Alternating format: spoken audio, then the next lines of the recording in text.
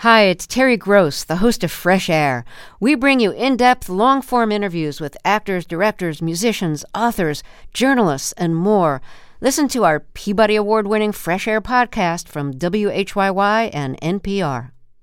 In the NOCO is supported by Blue Federal Credit Union, with locations from Denver to Cheyenne, helping members tap into the power of community. More information at bluefcu.com. This is Colorado Edition from KUNC.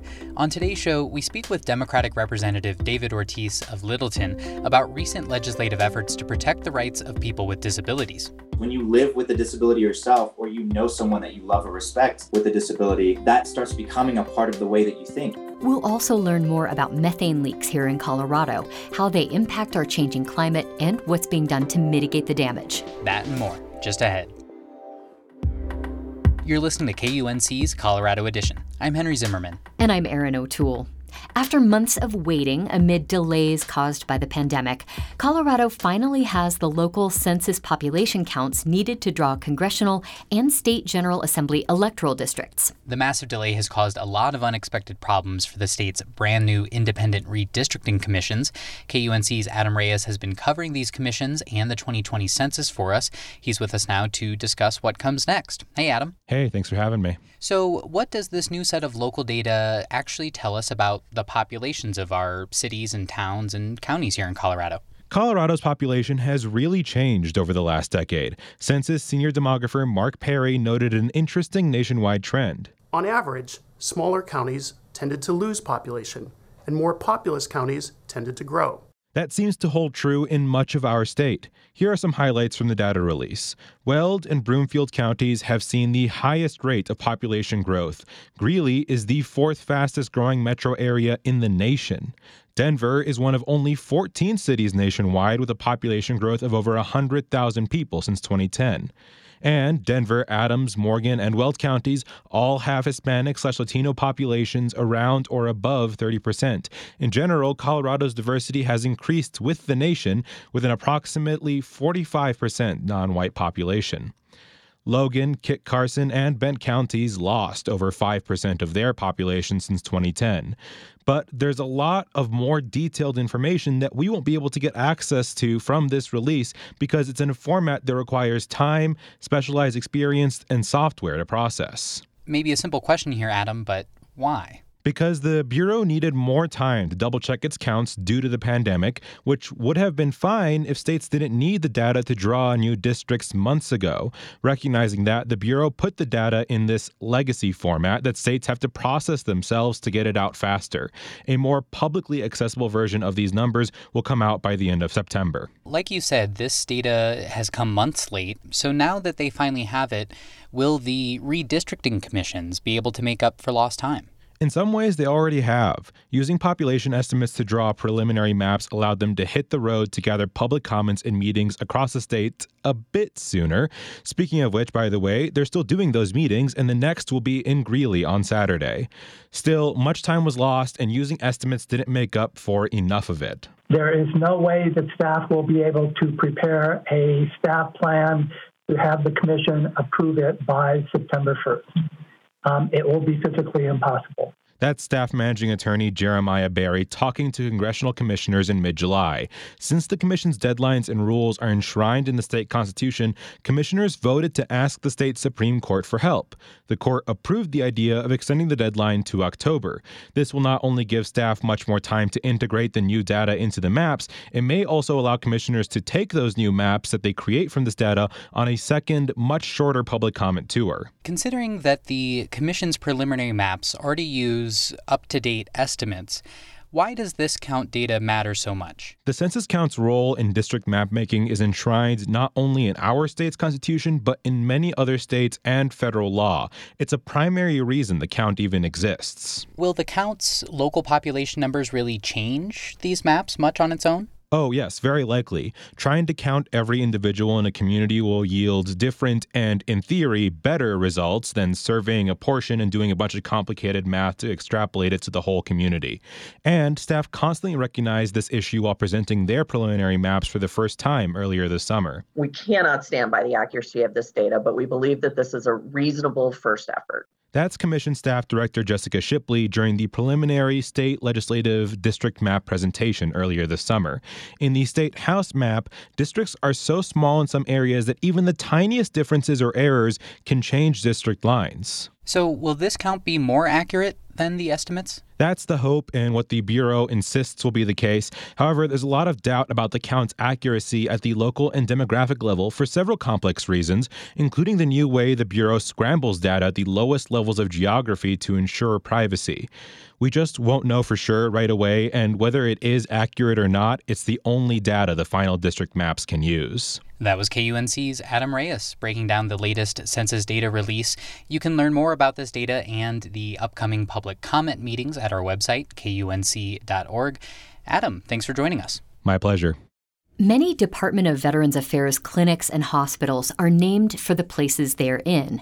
There are some exceptions and some controversies, like a medical center in Virginia named for Hunter Holmes McGuire, a supporter of slavery and doctor to Stonewall Jackson during the Civil War. In Colorado, an effort is underway to name a VA clinic after someone who stood against racism, helping to blaze a trail for others. KUNC's Michael De Owena has more. I meet John Claude Futrell at the Blair Caldwell African American Research Library in Denver's historic Five Points neighborhood.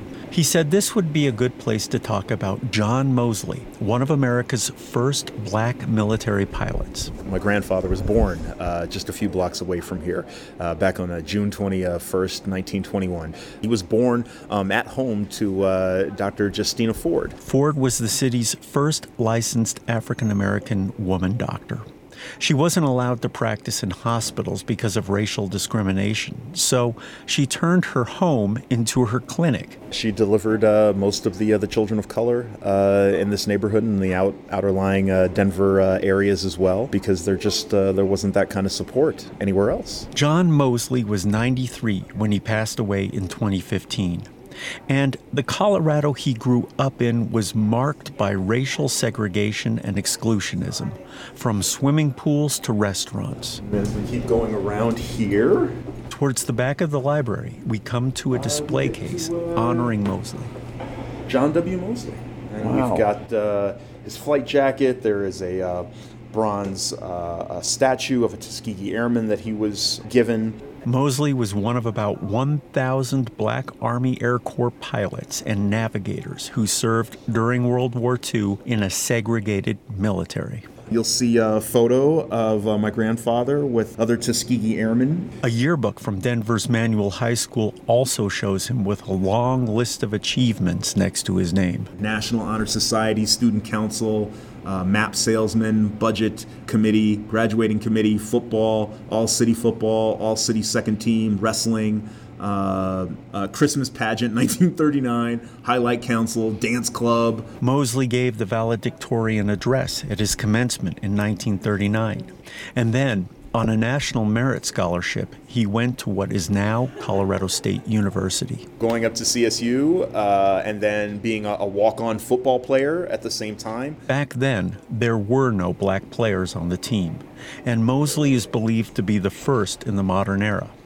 And as the United States became mired in World War II, Mosley knew how he wanted to serve. Wanted to be a pilot, so he paid for his own pilot's lessons. Once, Tuskegee was formed, he was very excited about that. In 1941, the Army set up an extremely arduous flight school in Alabama, and it was the only one giving black pilots a chance. By taking lessons, Mosley qualified as a civilian pilot and thought when he graduated CSU in 1941 and entered the Army, he'd go to Tuskegee. But he was told to report to an artillery unit in Oklahoma. So he had to contest that and really push and fight to be a Tuskegee Airman. He wrote letters to the White House and to members of Congress. And it wasn't just him. It was this entire community. It was basically 5 Points that came to his aid in writing letters. And so really rallying this entire community behind this idea that one of their sons could be a pilot. And it worked. After the war, Mosley returned to Denver and went to graduate school at Denver University, earning a degree in social work, and then for several years worked with boys and young men at the YMCA. But in 1951, he was called back to the military for the Korean War, joining the Air Force. He stayed on, serving into the Vietnam War, rising to the rank of lieutenant colonel before retiring in 1970. Even in its discrimination and its systemic racism, that there was an opportunity, there was a way in through the military because of resources, because of reach, because of access, that there was a world of opportunity there. And he did his best to take advantage and make sure that other people also had access as well. He then became a special assistant within the Department of Health and Human Services, helping to shape national policies. His story just keeps going on, but I had to ask what kind of grandfather he was. He was the kind of man who gave us both love and tough love at the same time. You know, he would have us up in the morning every day at 5:30, regardless if it was a weekend or not, to make our beds, and then go downstairs because grandmother would be working on breakfast, and we'd sit down at the table, no TV in sight, and have conversations about the previous day and what the day would bring, and then it was work, and it didn't matter what kind of work it was. My grandfather, you know, he taught us the value of a dollar. He taught us the value of respect, both giving and gaining. It was those qualities, along with his accomplishments, that prompted Congressman Jason Crow, a former Army Ranger, to propose legislation naming an outpatient clinic at the VA Medical Center in Aurora after Mosley. Frankly, I was just blown away by so many aspects of his story and how compelling it was. 3 separate wars over a period of decades, and then coming back to Colorado, where they continued to lead in civil rights and community leadership. It's just a story of leadership, of service, of people way ahead of their time. The effort has the support of others in Mosley's family and the local NAACP and Colorado Veterans of Foreign Wars chapters. If they were alive, what would John and his wife, Edna Mosley, who was Aurora's first Black City Council member, think about this kind of attention? John Claude Futrell says his grandparents did not want to become the center of attention. They just wanted to work hard and do good. The naming of things after them, if they were still around today, I think they'd be pretty upset, to be honest. But then I am unapologetic about it, and I wouldn't care because I believe that the work that they did is work that not only should be celebrated, but remembered. And that's how people remember things, right? With symbols. He added that the Tuskegee Airmen symbolized more than just the first Black military pilots. They highlighted the benefits of integration, showed how it could be done, and blazed a path for those who would follow. Michael De Oana, KUNC. Congressman Jason Crow told KUNC the next step in the naming process is to get required support for the effort from all the members of Colorado's House delegation. You're listening to Colorado Edition from KUNC. At the end of June, Governor Jared Polis signed a new law that will require state and local agencies' websites to meet accessibility standards. The law, which is reported to be the first of its kind in the nation, marks a shift in the conversation about accessibility, moving it forward into the digital age. That bill, along with a slate of others focused on disability rights, passed out of the legislative session earlier this year. Polis recently signed laws enhancing access to ballots and prohibiting employers from paying Coloradans with disabilities sub-minimum wage. Democratic State Representative David Ortiz is one of the co-sponsors of several of those bills. Ortiz, who represents House District 38, which includes Littleton and Western Centennial, is an Army veteran aiming to increase accessibility not only in Colorado organizations and communities, but in the Capitol building itself. Since the start of his tenure, he has advocated to make the building more usable for people who, like him, use wheelchairs. He joins us now to discuss these new laws and the road ahead for accessibility and equitable opportunities. Representative Ortiz, welcome to Colorado Edition. Thanks for having me here. Tell us a bit about some of these bills that you co-sponsored in a broad sense. What kind of visible change might we see as a result? I think the biggest one was the Colorado Law for People with Disabilities. That was House Bill 211110. It's the first in the nation of its type where it mandates that state, government, and lower has to make their websites accessible. And I think we saw how critical that would be in a time of COVID when a lot of information and services were put out via the internet. So that's the one that will see the most changes here in the state of Colorado. The other one, make sure that you cannot be denied transplants or that your intellectual, developmental, or physical disability will not be considered as a factor in being a recipient for transplant unless it specifically has to do with you receiving the organ. There was a big report put down 2 years ago that stated that up to 85% of people that live with a disability aren't even considered for a transplant because of their disability. 85%. And the last one around making voting more accessible, it will allow individuals that live with a print disability, for the most part, to vote at home like you or I get to do. So those are the three that I sponsored or led the charge on. How will these bills be enforced? We've created some great partnerships within the governor's office and in the departments that are going to be enforcing these bills. So we'll be working closely with them. There is no other avenue than those of us that are either allies or that live with a disability to make sure that those that are in positions of power are enacting these bills. There's no other way around it. We're going to have to keep our eyes open, and we're going to have to keep making sure that it's enforced. When able-bodied people navigate the world, they often don't realize when something is not accessible for everyone. Are there some signs that people without disabilities should look out for? Able-bodied individuals can start by making sure they respect those spaces that are for us. So don't park in the accessible parking.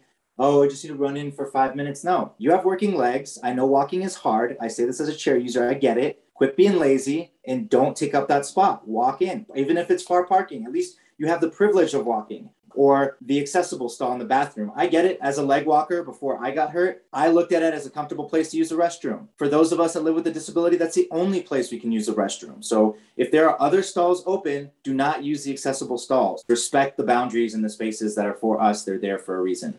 The next thing I would say, if they want to go a step further, is if you go to a place of business or a police station or a courthouse and there are stairs that are required that you use in order to get to a critical location, maybe talk to the building owner, maybe talk to the manager and say, hey, I don't live with a disability, but I know that someone in a wheelchair won't be able to get up these stairs. Have you guys thought about access? You yourself were not born with a physical disability, but use a wheelchair as a result of injuries that you sustained in an Army helicopter crash in Afghanistan. I'm wondering, was disability rights advocacy always something that was important to you, or was this something you became passionate about after the injury? Yeah, this is my adopted tribe. I'm not going to act like I was super woke before I got hurt. And to be honest with you, I came with this injury with a lot of ableism because that's what society does to you. And especially if you're first generation Latino, ADA doesn't even exist in a lot of countries outside of the US. And culturally, people that live with a disability, other cultures view us as an extreme burden. This wasn't something that I considered before I got injured. I was in the Army, which requires you to be very physically fit and very physically capable. So it just wasn't on my radar. And that probably contributed to my attitude when I first got injured. And I'll be honest, like every day for the first month, I wished I would have died in that crash. Our society is so ableist that I did not know that life could still be this good. And it took meeting others that live with a disability to be my mentor. It took getting to Craig Hospital. It took adaptive sports programs. All of this together showed me what was possible and led me to be completely happy in my life and eventually feel driven enough to continue to serve again and run for office. What is it like to be one of the few members at the State House with a physical disability? I mean, does it feel like you have to represent an entire community? Partially, yes. And I love my Democratic caucus because one of the things that they kept saying by the end of the session was, you open my eyes. Like every time I think of passing a bill now, that's going to be a piece that I consider. Not that they weren't allies before, but this is the way that it goes. When you live with a disability yourself, or you know someone that you love or respect with a disability, that starts becoming a part of the way that you think. It just does. It's human nature, right? We don't know what we don't know. And so, at the very beginning, I did feel like a caucus of one. They put a ramp in to make my seat accessible and made some accessibility issues for the well, but I couldn't chair the committee of the whole, for example, because I wasn't willing to let people carry me upstairs to get to the dais. And they're working on that this summer. They're putting a lift in so that I will be able to chair the committee of the whole, and they're making the dais accessible. I'm working with Senator Danielson to make sure that the Colorado Senate, which is not currently accessible, becomes accessible. There's a lot of great allies and partners, but this goes to show how much true representation matters. Well, I want to wrap up by asking about the concept of universal design. That is not creating two spaces, one for people with disabilities and one for people without, but spaces that are accessible for all. Why put in a big set of stairs and a small ramp when everyone could use a big ramp? Can you tell us some of your thoughts and what this would look like to you? I'm of the belief that universal design will make life better for everyone, whether you truly live with a disability or not. And here's what I mean by that. Let's take closed captions for a while. I flew helicopters in the Army. We flew often with doors off. I had a 50 cal, machine gun right next to my head, essentially. I don't hear so well. So I always, when I'm watching Netflix or when I'm watching anything like that, I always have closed caption on because I don't want to miss a detail. As your parents age, let's take your parents aging for a while, and you would like to take them out to dinner or go out with them. If we have universal design in place, you never have to call ahead at the restaurant and see if they're going to be accessible. Universal design really will make the quality of life better for those that live with a disability and those that do not in every way. It was Colorado State Representative David Ortiz of Littleton. Thank you so much for joining us today. Thank you for having me. The UN Intergovernmental Panel on Climate Change released a report this week stating that immediate and extensive cuts in greenhouse gases are necessary to stabilize rising global temperatures. Some sources of these greenhouse gases, like vehicle exhaust, will be harder to mitigate. Others are easier and could provide more immediate relief if you can find them. In Colorado, multiple efforts are underway to locate and fix methane leaks. And as KUNC's Ashley Piccone reports, that can make a big difference when it comes to fighting climate change. Colorado State University biology professor Joe Von Fischer has spent the last decade hunting for methane in cities across the U.S. You have all these tubes that carry methane all the way from where it is at the point source to the homes and businesses where it's consumed. His team started by strapping a laser system to their lab's pickup truck and driving around Fort Collins. It's literally like blowing air into a flute, It's sort of coming out all the way along that. The laser beam bounces between two mirrors. Some of that light is absorbed if it passes through methane molecules, which in turn can be measured. That determines methane concentration. Not only did they find high methane emissions, they also showed the leaking companies where to look. They just got out some wrenches and they just tightened down these fittings and it was fixed, and it was that easy. And I'm like, oh my God, this science has direct impacts on the world. Methane accounts for about a quarter of global greenhouse gas emissions. But unlike burning fossil fuels, every pound of methane released into the atmosphere has 84 times the impact of a pound of carbon dioxide over 20 years. So while natural gas is seen as a greener option, Von Fischer says if too much leaks into the atmosphere, like more than 5%, we're better off just using coal. But there is one piece of good news. If you release a kilogram of CO2 in the atmosphere, it's going to be around for 100 years before it either dissolves into the ocean or gets taken up by plant growth. But it has a relatively long lifetime. Methane gets into the atmosphere, about half of it coming from human causes, and then it reacts and is destroyed on average over 10 years. So cutting methane emissions would stop global warming quicker than reducing carbon dioxide. And others agree with that assertion. Atmospheric science is a complex problem that you need measurements of different gases over different scales. So combinations of different measurement tools are important. That's National Institute of Standards and Technology scientist Kevin Kossel. His team is also measuring methane with a laser.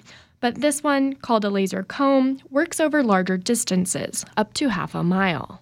It shines light at a bunch of evenly spaced, distinct colors like the teeth on a comb. The light hits a mirror and bounces back. But again, some of it gets blocked by the various gases in the air. You know exactly what colors of light are being absorbed by each molecule very, very, very precisely. Different gas molecules block different teeth on the comb. Their system, which was recently updated, can now detect methane, CO2, and other greenhouse gases. And it can locate leaks over a large area, like an entire city. You measure over usually different numbers of mirrors, and you can look at how much you measure from one path versus how much you measure from another path versus how much you measure from a third path. And you can use that to sort of pinpoint where the emissions might be coming from. These are just two examples of leak detection going on in the state. Andrew Baer with the Colorado Department of Public Health and Environment says they are also conducting aerial surveys over oil and gas operations to look for methane. And in the future, he says Colorado is looking into using satellites. All of this really reflects how important we think it is to detect methane leaks and generally reduce methane emissions in Colorado. CSU's Joe Von Fisher says that all of these efforts and technologies will need to work together to combat methane emissions. And I think what's interesting is that there's value at working at all of these scales. Methane is a global problem, yet some of the sources cumulatively are causing methane enrichment on scales on the order of 20 yards. Colorado has set a goal to reduce statewide greenhouse gas emissions 50% by 2030. These technologies and more like them will be critical for reaching that. Current state efforts are only projected to decrease emissions by 18% in the next decade. Ashley Piccone, KUNC. That's our show for today. And a quick note before we sign off on this one, Colorado Edition is going to be taking a short break to focus on the show for a few weeks. We'll be hard at work seeking new inspiration and ideas to shape the stories we bring to you each day. We'll be back on August 30th with more great conversations about this incredible place we call home. I'm Erin O'Toole. And I'm Henry Zimmerman. Our production team includes Tess Novotny, Alana Schreiber, and Ray Solomon. Brian Larson is our executive producer. Thank you so much for listening. This is Colorado Edition from KUNC.